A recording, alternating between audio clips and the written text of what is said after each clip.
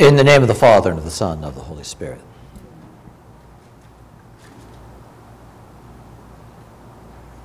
Hail Mary, full of grace, the Lord is with thee.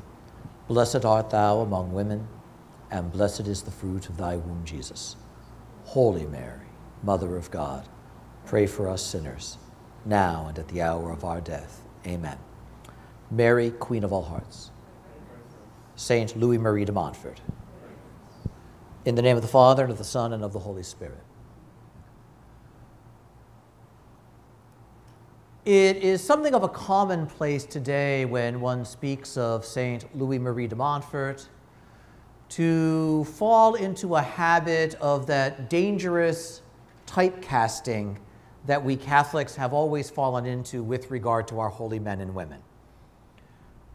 And so Saint Francis is the saint that we put out in our backyards because he, we take certain elements of holy people and we reduce the complexity of their lives to certain things which are significant and not unimportant, but don't necessarily capture the full greatness of the individual and what God has done in that life. And with Father de Montfort, normally he's the Marian saint. And specifically in our modern age, the consecration guy. And there is a truth to that. But if we're not careful, that kind of soundbite approach to holiness and to a life ends up reducing someone to a narrow band of things that don't actually allow us to really appreciate the real movement of grace.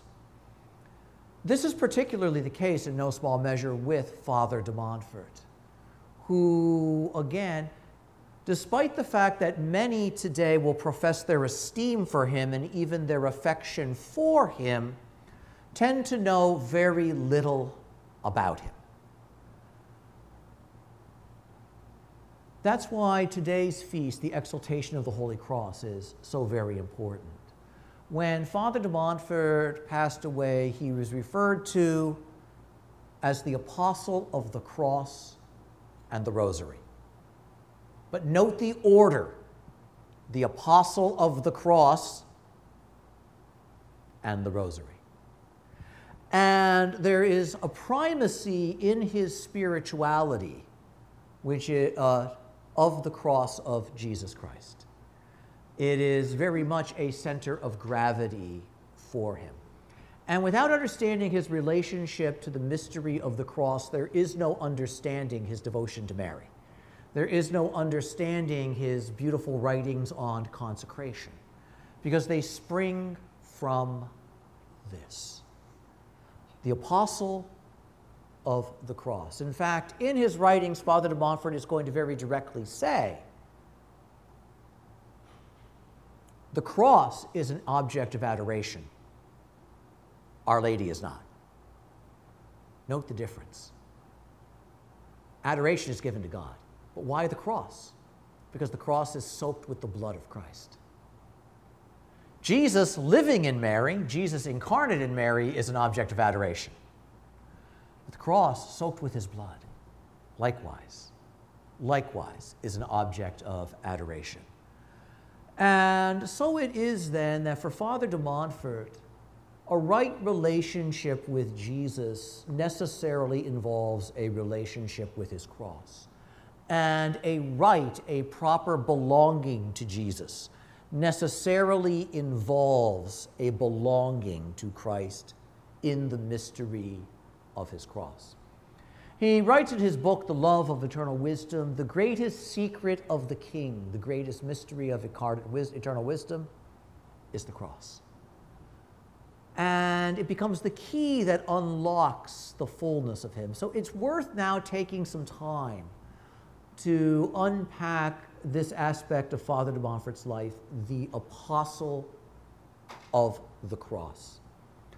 At our homily today, we spoke of one aspect of that relationship: his insistence when he visited his hometown and preached the silent sermon, which was an act of adoration of the cross.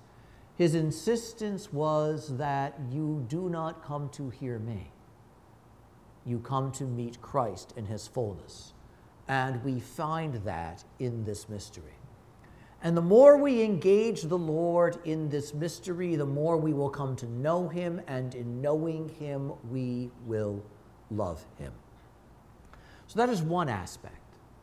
But implied in that approach, in Father de Montfort doing that, is the fact that he himself fixed his heart on the cross of Jesus Christ and made it a treasure, and exalted it and enthroned it within his own heart. And then thirdly is the aspect of the very real presence of the cross in its difficulties that met him during his life, and the way he not just willingly, but joyfully received and embraced those difficulties. What a tall order that is. What a very tall order that is. And his relationship with the cross begins young.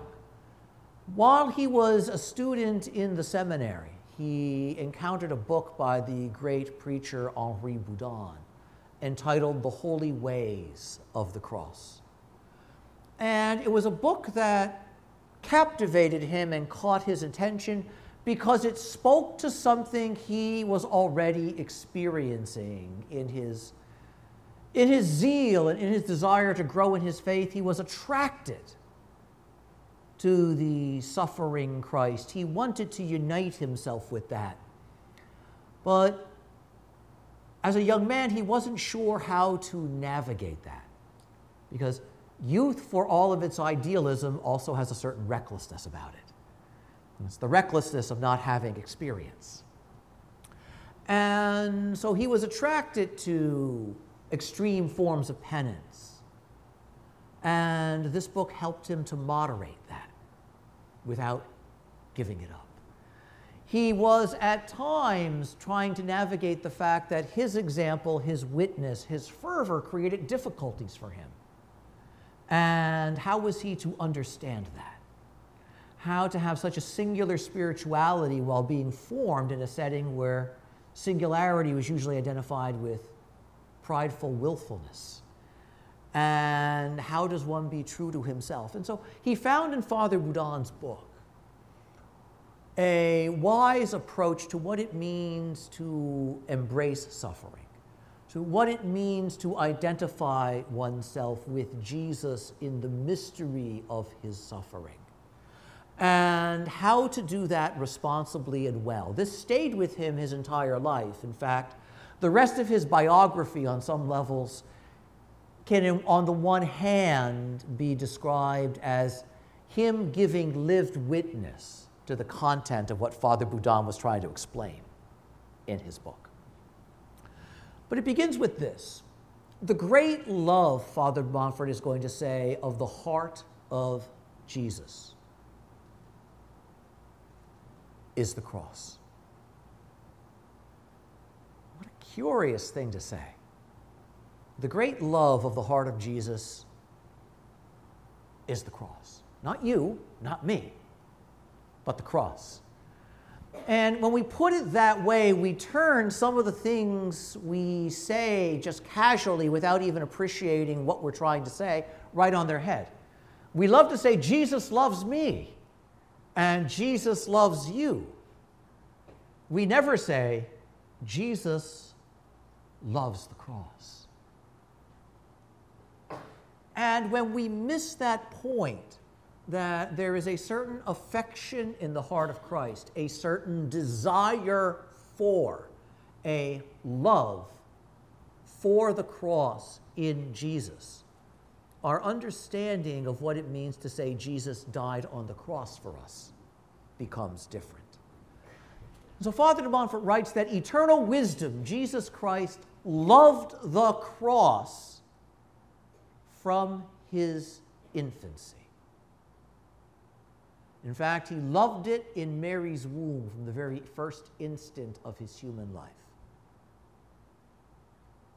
And as he writes, he puts words on the mouth of Jesus in a sense. He says, eternal wisdom loved the cross from his infancy, saying that I chose you, O cross, in heaven, in the bosom of my Father. I set my eye and my heart on you, and I loved you, and I chose you. And I stepped out of heaven, and my leaving heaven was a movement toward you, O cross. Boy, it sounds different when we put it that way than saying he stepped out of heaven for us. He stepped out of heaven for the cross. And here in the womb of his mother, he chooses the cross again. And the language Father de Montfort uses is language that's very similar to the language he uses in his act of consecration to Our Lady. Here within Our Lady, I choose you, O cross, to be my spouse and my mistress, giving myself entirely to you. And note what he's saying. The cross is going to be the means by which he gives himself completely. And the Lord goes to the cross not reluctantly, not grudgingly, but freely, widely, openly. And it is on that cross that he will give himself. And he has fallen in love with the means of his giving himself, to the glory and the honor of his Father, and to you and your salvation. I choose you. And so this movement then, note what this then says.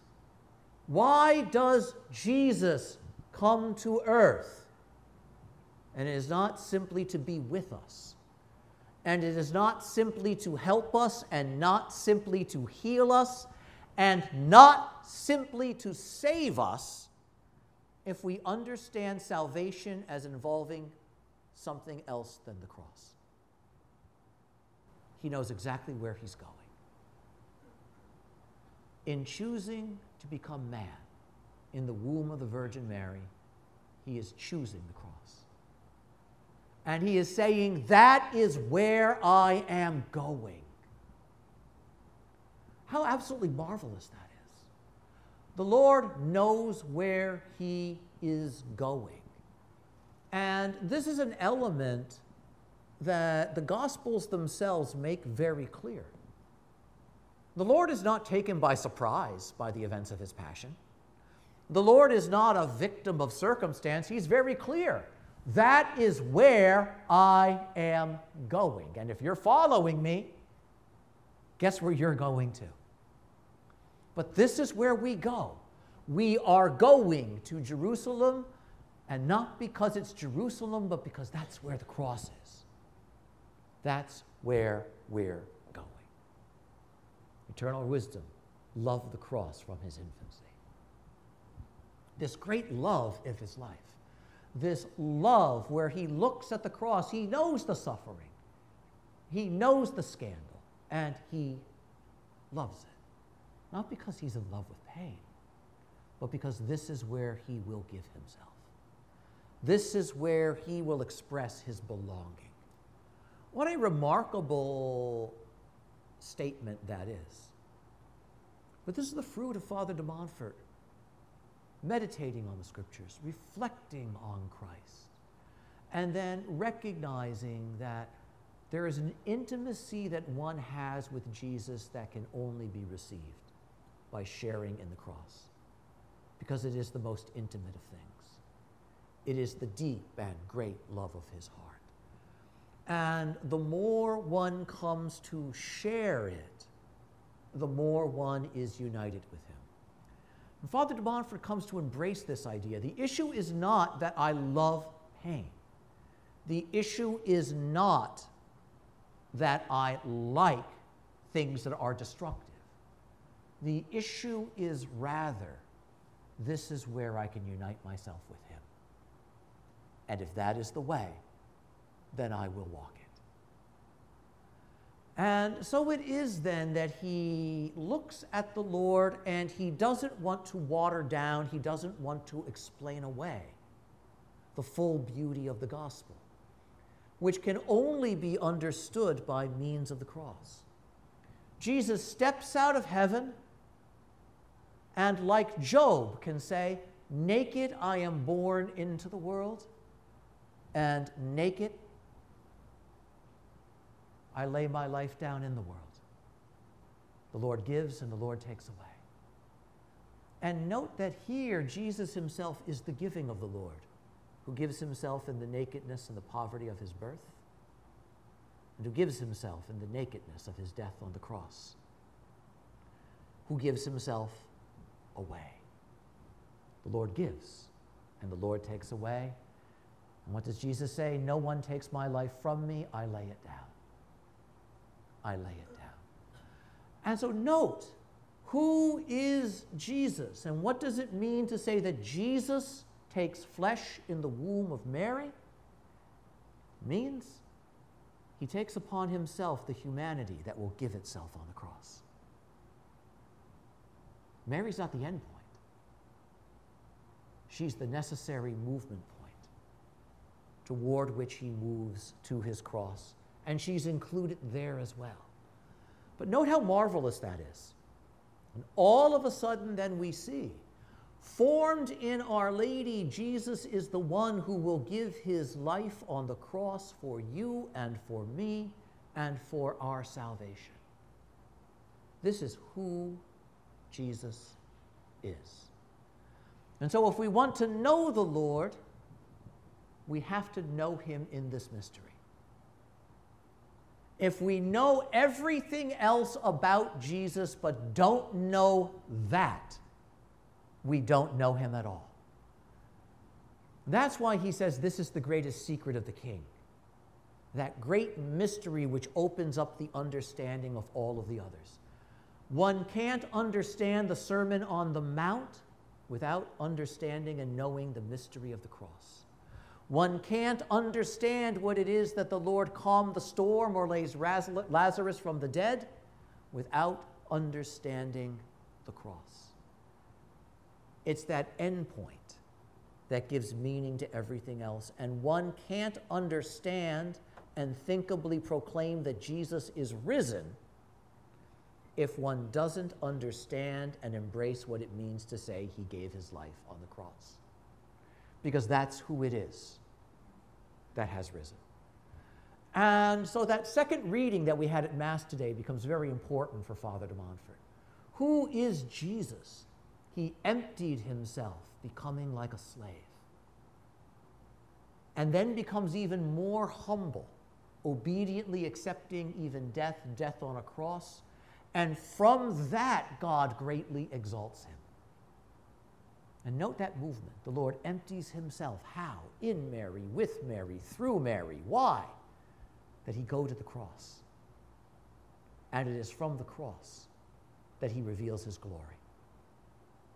And it is the cross that lifts, even as he is lifted up on it. And so Father de Montfort, coming to understand all of this, recognizes that there's an element for him in his belonging to Jesus which involves him wanting to find the mystery of the cross, to know it, to understand it, to embrace it, and to live it. And so he gives himself to doing several things. One is he regularly contemplates the events of the Passion. Why? The more I understand what Jesus has undergone and suffered for me, the more I will know who he is and the more I will love him. Note the point.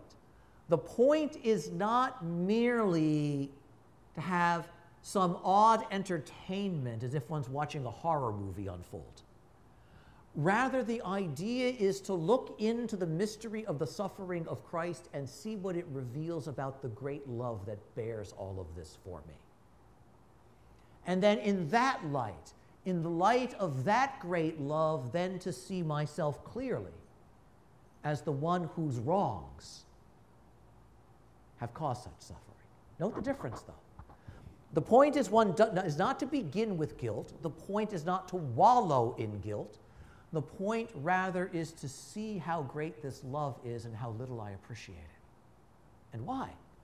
So that I apologize and begin appreciating it more. What a remarkably beautiful truth that is. And why? The more I know the Lord truly, the more I will love him. If I don't know him, I'm not going to love him. And Father Montfort's going to say, why is Jesus so little loved? It's because nobody knows him. Everybody walks around with his name on their lips. Oh, thank you, Jesus. Oh, praise Jesus. Oh, I can't get enough Jesus. And yet, amazingly, for all of the times we have his name on our lips in all of these positive ways, our lives move so little according to his will. Our lives are founded so weakly upon the gospel because we're content with a shallow knowing of him.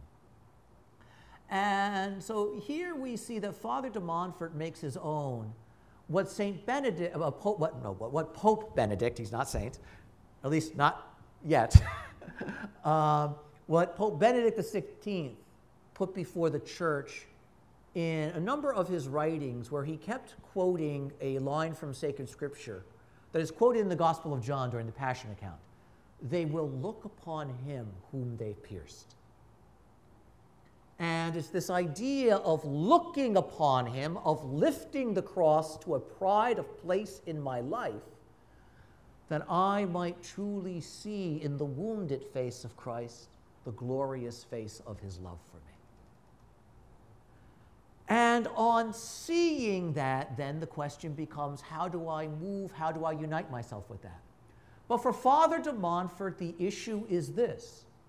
A Christian isn't simply somebody who knows stuff about Jesus.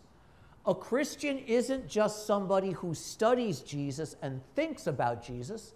The very essence of Christian life is to live Jesus. And so for him, it was also a matter of the more he knew Christ, the more he wanted to surrender to the claim of what he came to know. The Lord came and took on the poverty of the world as his own, and so Father de Montfort wanted to know the hardship of poverty, the deprivation of poverty. Not everyone can do those things to the extent that he did. But note where this comes from, and the idea being that the Lord is that one who laid himself aside. And so there must be a laying of myself aside that is part of my belonging to him. The Lord himself chose to suffer, and in doing so communicated that suffering is not valueless when it is united to his. Note the key. Suffering is not meaningless, not pointless, when it is united to Christ. This is the next element of Father de Montfort's relationship with the cross. It recognizes this: the only cross that saves is the cross of Jesus Christ. Every other cross is just pain, just futility, just hardship, and just horror. Suffering without Jesus is pain. Just like good things without Jesus in the end go nowhere.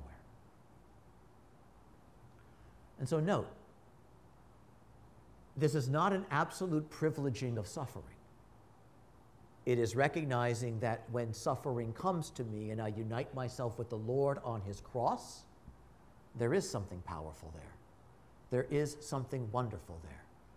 And why that moment where the Lord most fully gives himself to us is that moment on his cross when he unites himself with our pain, with our woundedness, with our weakness, with our fragility.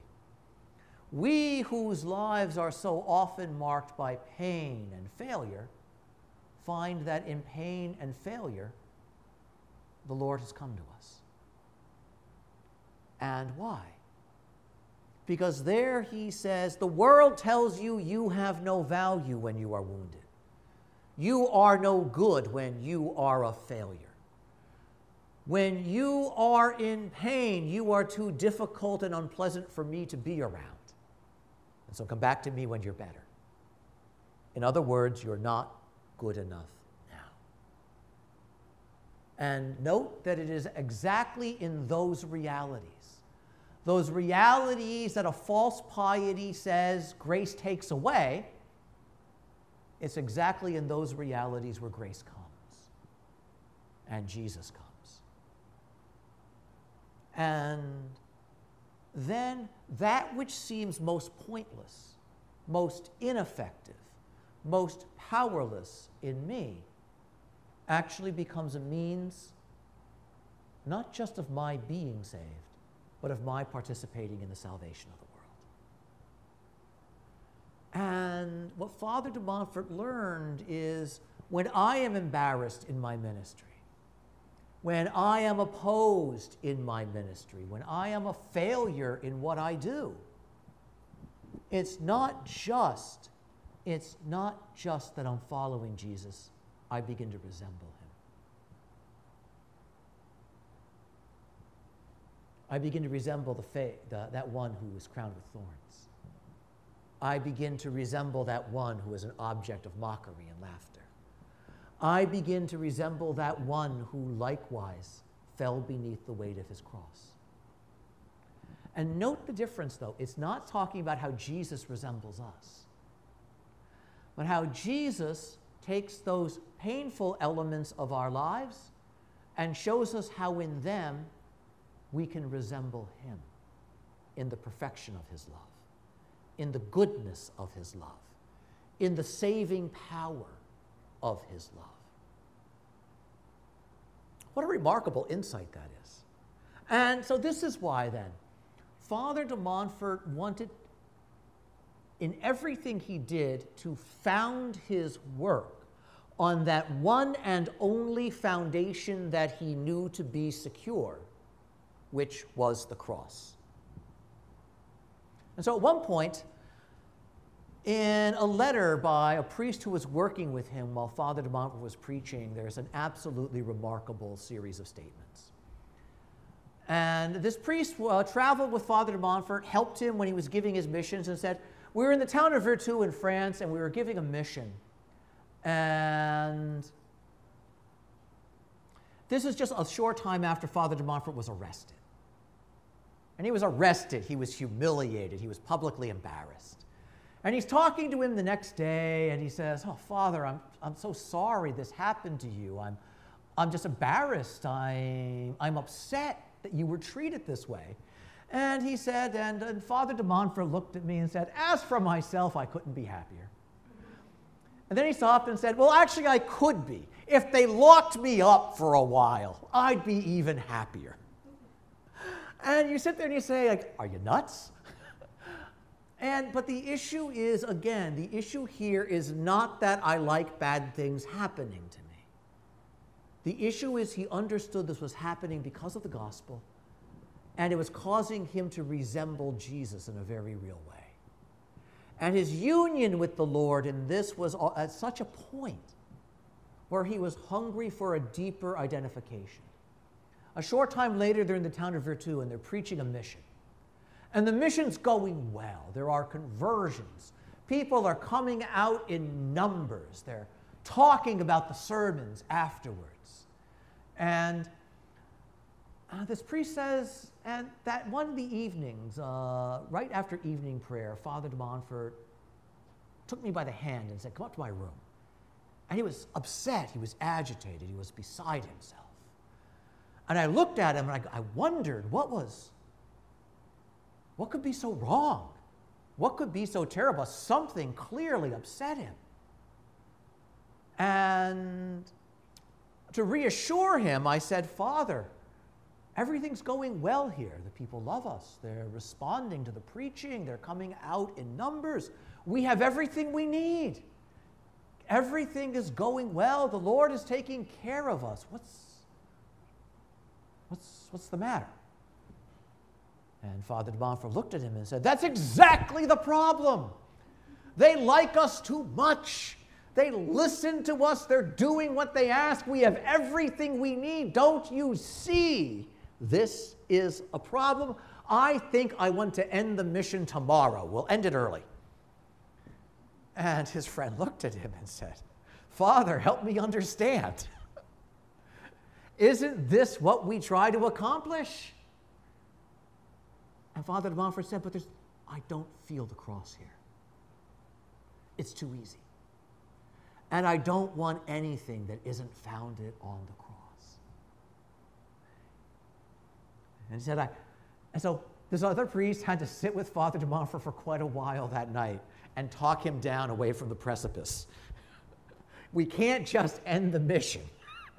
It's the only one we've had that hasn't been hard. Maybe you can just suck it up and take it this once.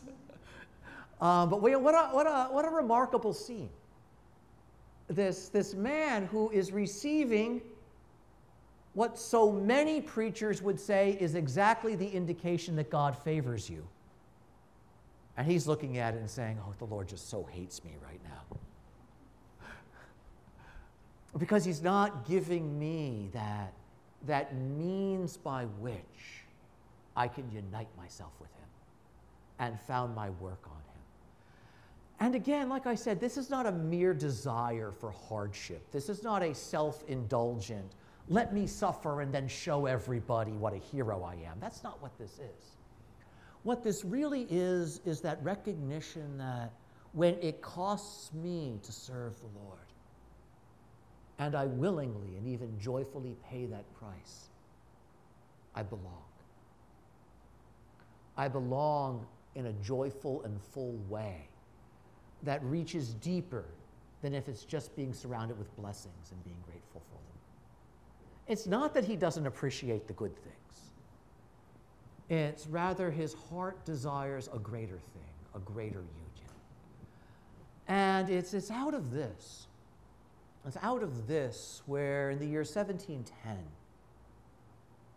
Father de Montfort conceives the idea in the middle of the Diocese of Nantes where he's been preaching that coming out of his missions, it will be wonderful to do something in such a way that the cross of Jesus Christ might be rightly and fittingly honored.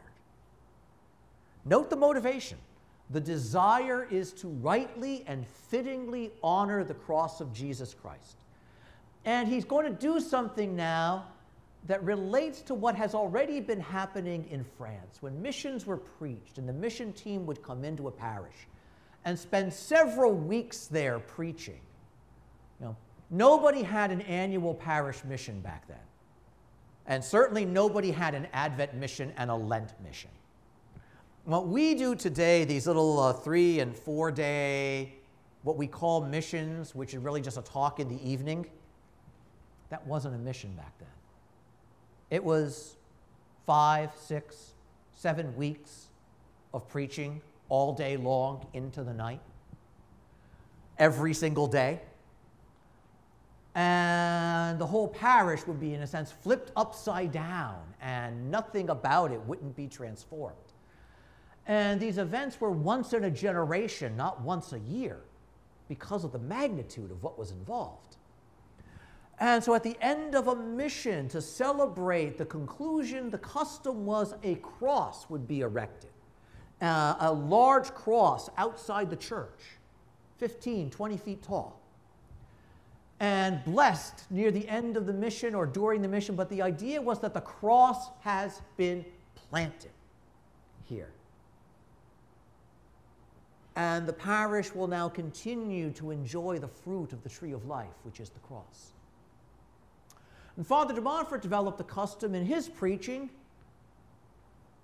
let's put a Calvary up. Not just a cross, but a Calvary. Jesus on the cross. And at the foot of the cross, Mary Magdalene and the Virgin Mother and St. John.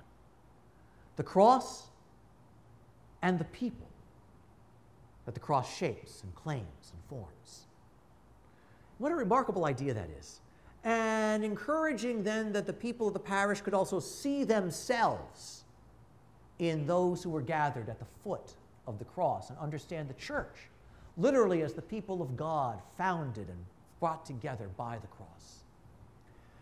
And so at the end of a mission in the town of Pontchâteau, he decided to go further. He wanted a life-size Calvary, even larger than life-size. Something that would be visible over the surrounding area. 40-foot tall cross. And other crosses next to it. And then a life-size Stations of the Cross leading to it. And 15 chapels housing life-size statues of the mysteries of the Rosary. And why? Because drawn by the cross, the people would come and enter into all of the other mysteries of Jesus. When I am lifted up, I will draw all people to myself. And so this element of his preaching which asserted itself as well in an elaborate ceremony for the planting of the mission cross when he was preaching, it morphed now at this point into this bold vision. And it took over a year. Hundreds of people worked on this. They built a hill. They dug a moat. They cut a road. This is all by hand. They didn't have cranes and tractors back then. And even to the extent that nobles passing by on their carriage felt strangely compelled to stop, get out, grab buckets of dirt and shovels, and participate in the building. Imagine this, an entire countryside of people animated by the mystery of the cross, singing hymns, saying prayers, and working to produce this tremendous work, which is predicated on the idea of making the cross visible.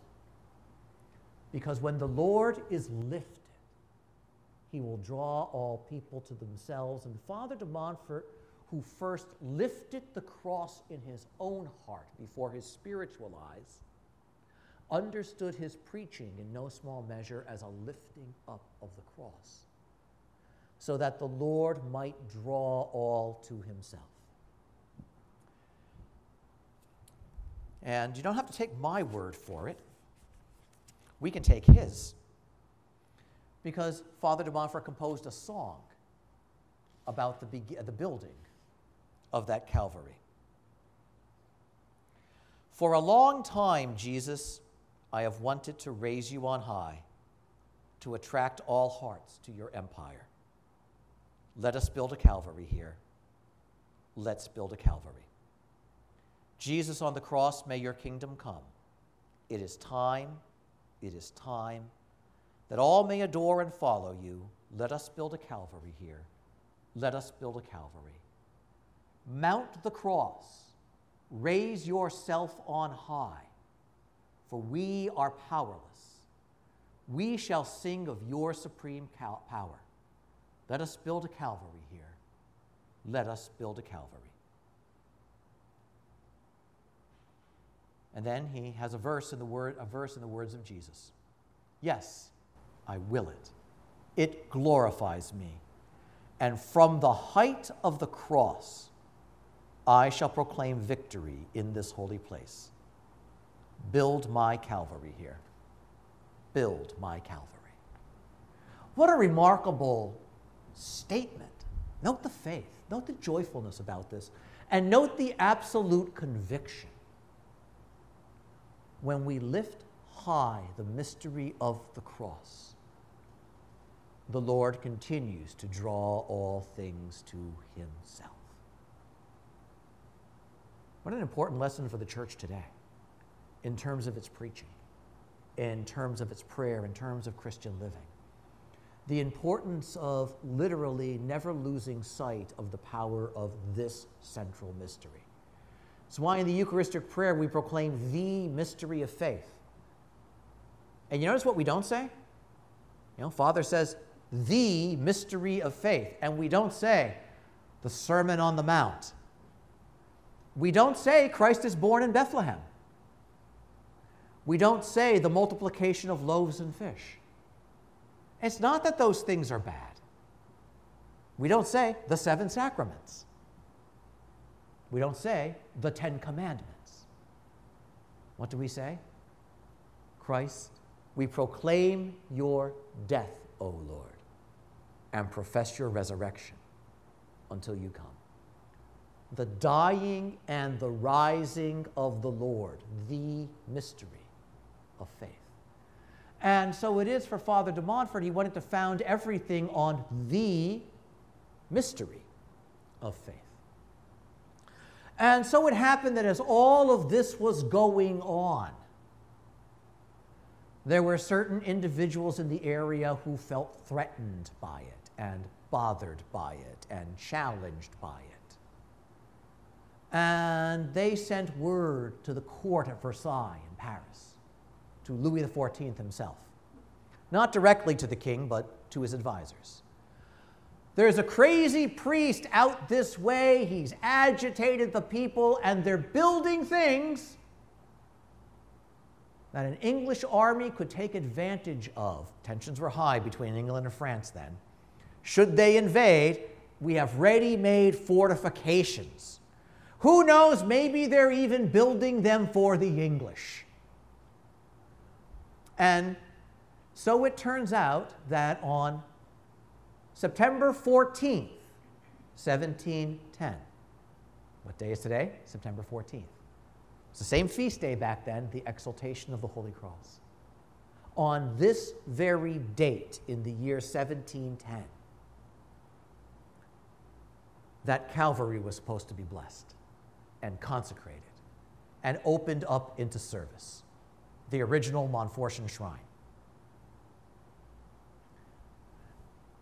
And as I say that, I pause. So just to emphasize, this shrine is the echo of and the fruit of that. This shrine is only here because of that. But that was the original one. But on the day it was supposed to be dedicated. And imagine this. Imagine it was 1976. And it was the day that this shrine was supposed to be consecrated formally. And everybody was here. And the musicians are warming up their instruments. The procession is making its way up the hill. Everybody is gathering. People are looking at that statue only a year earlier installed on the large rock. Everybody is thinking about what needs to be done to finish the work on the property, but it's finally ready to be opened for public use. And imagine what would have happened back in 1976 as the procession was going up the hill. Word came in from the bishop's office that said, you are not allowed to proceed with the blessing.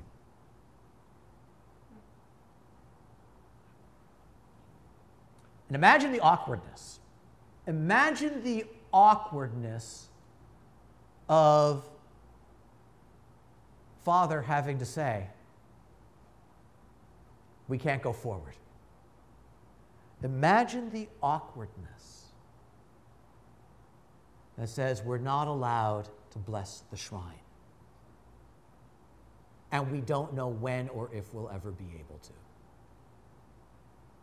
And then imagine what the people who hear that are thinking after they contributed so much money, after they changed their schedules to come, after they were looking forward to this. And imagine just what the reaction among that crowd would have been. Because let's be blunt, it likely would have been angry. And there would have been yelling, and there would have been protesting. And whoever gave the message might feel lucky to get out of there with his skin. So let's just think about that. And so the order comes in forbidding the blessing. Father de Montfort hurries to the chancery, hurries to speak to the bishop, and while he's on the way, another order comes that demands the Calvary be torn down, disassembled. And so again, then imagine that as people are finally beginning to catch their breaths, the next order comes in and says, and the statue's got to get off the rock. And all of the other buildings that were put up, they have to come down. It all needs to be taken apart. So the interesting thing and the remarkable thing here is, after all of that work of so many people and all of those hopes for what this place could become, curiously enough, at the moment of triumph, the moment of its blessing on the exaltation of the cross, we see the power of the work because the cross asserts itself fully. And it asserts itself fully, not with a public triumph, but with a public demand to surrender. And imagine how ugly that scene could have been. The soldiers are on the way. The people are not happy.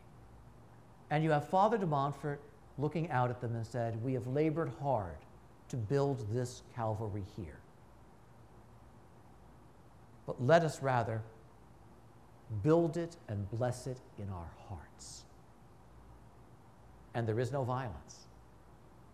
There is no violence. There is real sadness, and everything is disassembled. But how remarkable that at that moment of public defeat, public humiliation, that's his response. And said in such a way and with such an authority, it calmed the angry, frustrated hearts of all of those who were there. After that, Father de Montfort went out of the diocese to a retreat house run by the Jesuits.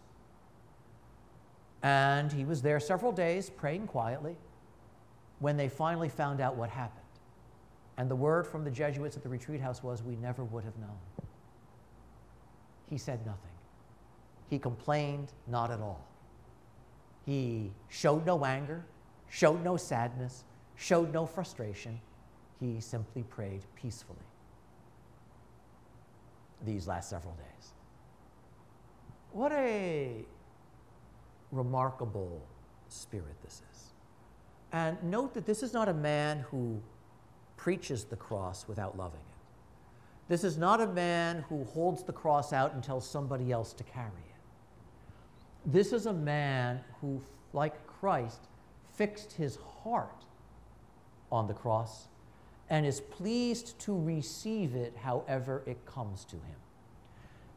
It's not that he enjoyed the humiliation,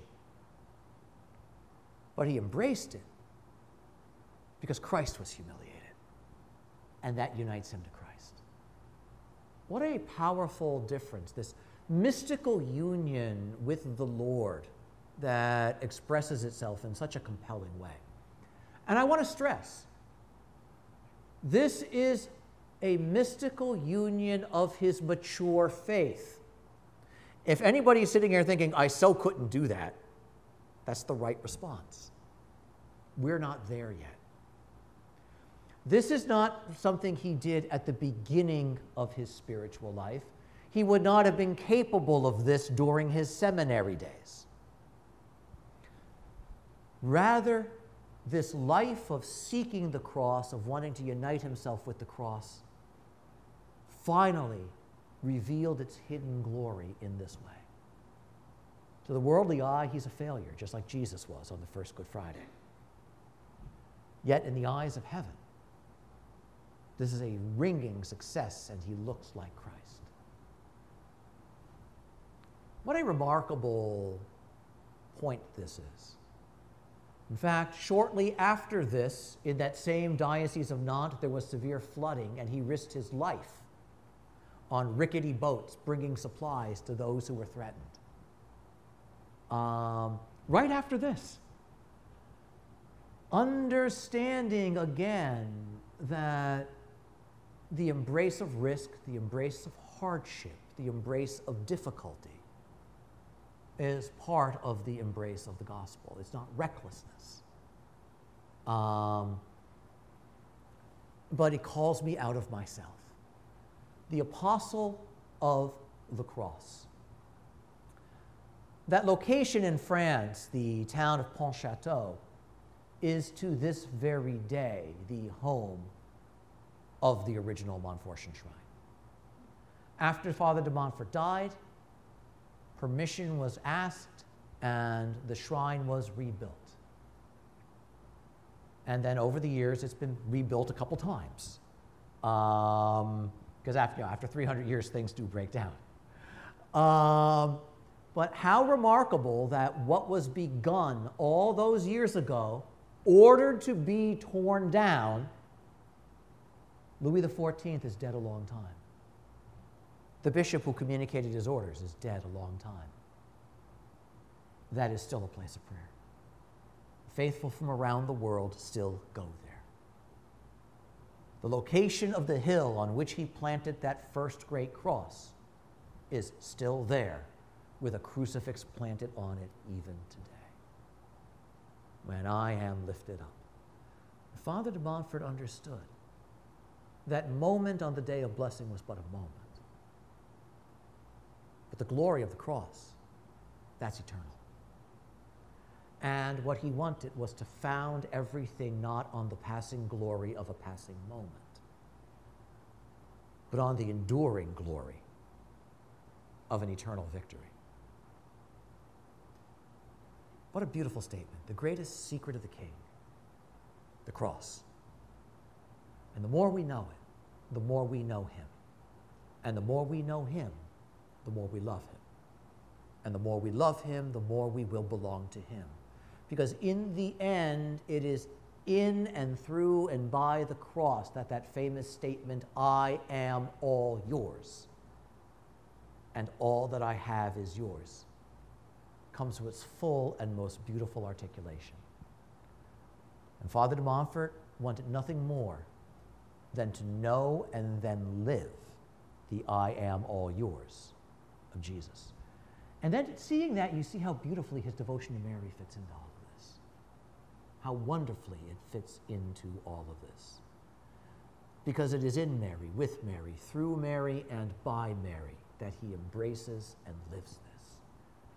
And as he gives his life on the cross, there is she included in that self-giving. But at the center of it all is that great love of the heart of Christ, the cross. In the name of the Father, and of the Son, and of the Holy Spirit.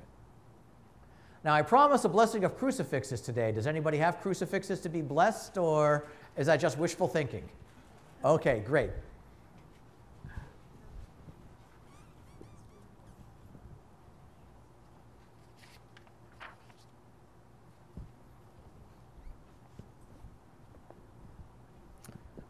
Okay, you guys ready? Fish your crucifixes out, your crosses out.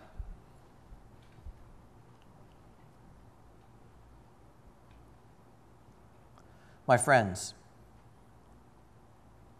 let us venerate in faith the eternal plan by which God has made the cross of Christ the preeminent sign of his mercy.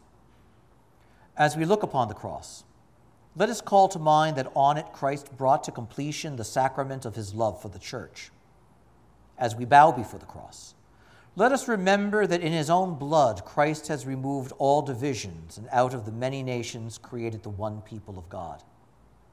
As we venerate the cross, let us reflect that we are ourselves Christ's disciples and must therefore follow him, willingly taking up our own cross each day.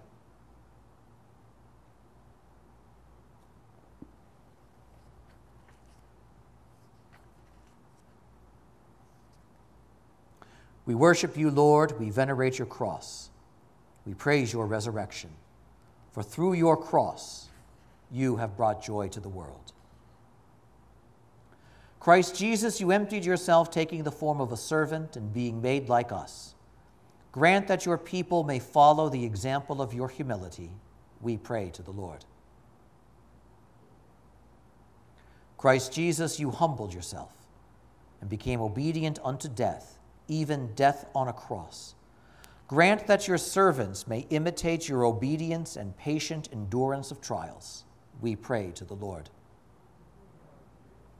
Christ Jesus, you were raised up by the Father and given the name that is above all names. May your people persevere in your service to the end, we pray to the Lord. Christ Jesus, at your name every knee in heaven, on earth, and under the earth will bend in adoration. Draw all people to your heart so that they will honor and adore you in faith, we pray to the Lord. Christ Jesus, every tongue shall proclaim to the glory of the Father, Jesus Christ is Lord. Welcome our brothers and sisters who have died into the unfailing joy of your kingdom, we pray to the Lord. Hold your crosses up.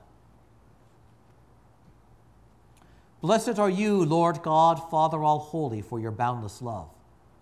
The tree, once the source of shame and death for humankind, has become the cross of our redemption and our life. When his hour had come to return to you in glory, the Lord Jesus, our King, our priest, and our teacher, freely mounted the scaffold of the cross and made it the royal throne, his altar of sacrifice, his pulpit of truth. On the cross, lifted above the earth, he triumphed over our age-old enemy. Cloaked in his own blood, he drew all things to himself. On the cross, he opened out his arms and offered you his life, the sacrifice of the new law that gives to the sacraments their saving power. On the cross, he proved what he had prophesied. The grain of wheat must die to bring forth an abundant harvest. Father, we honor the cross as the sign of our redemption. May we reap the harvest of salvation planted in pain by Christ Jesus. May our sins be nailed to his cross, the power of life released, pride conquered, and weakness turned to strength. Bless, we pray, these crosses and the homes in which they will be kept, that for those who dwell within those homes, the cross be the comfort in time of trouble, their refuge in the face of danger, their safeguard on the vagaries of life's journey, until you welcome us to our heavenly home. Grant this through Christ our Lord. Amen. Thank you all for praying with us today.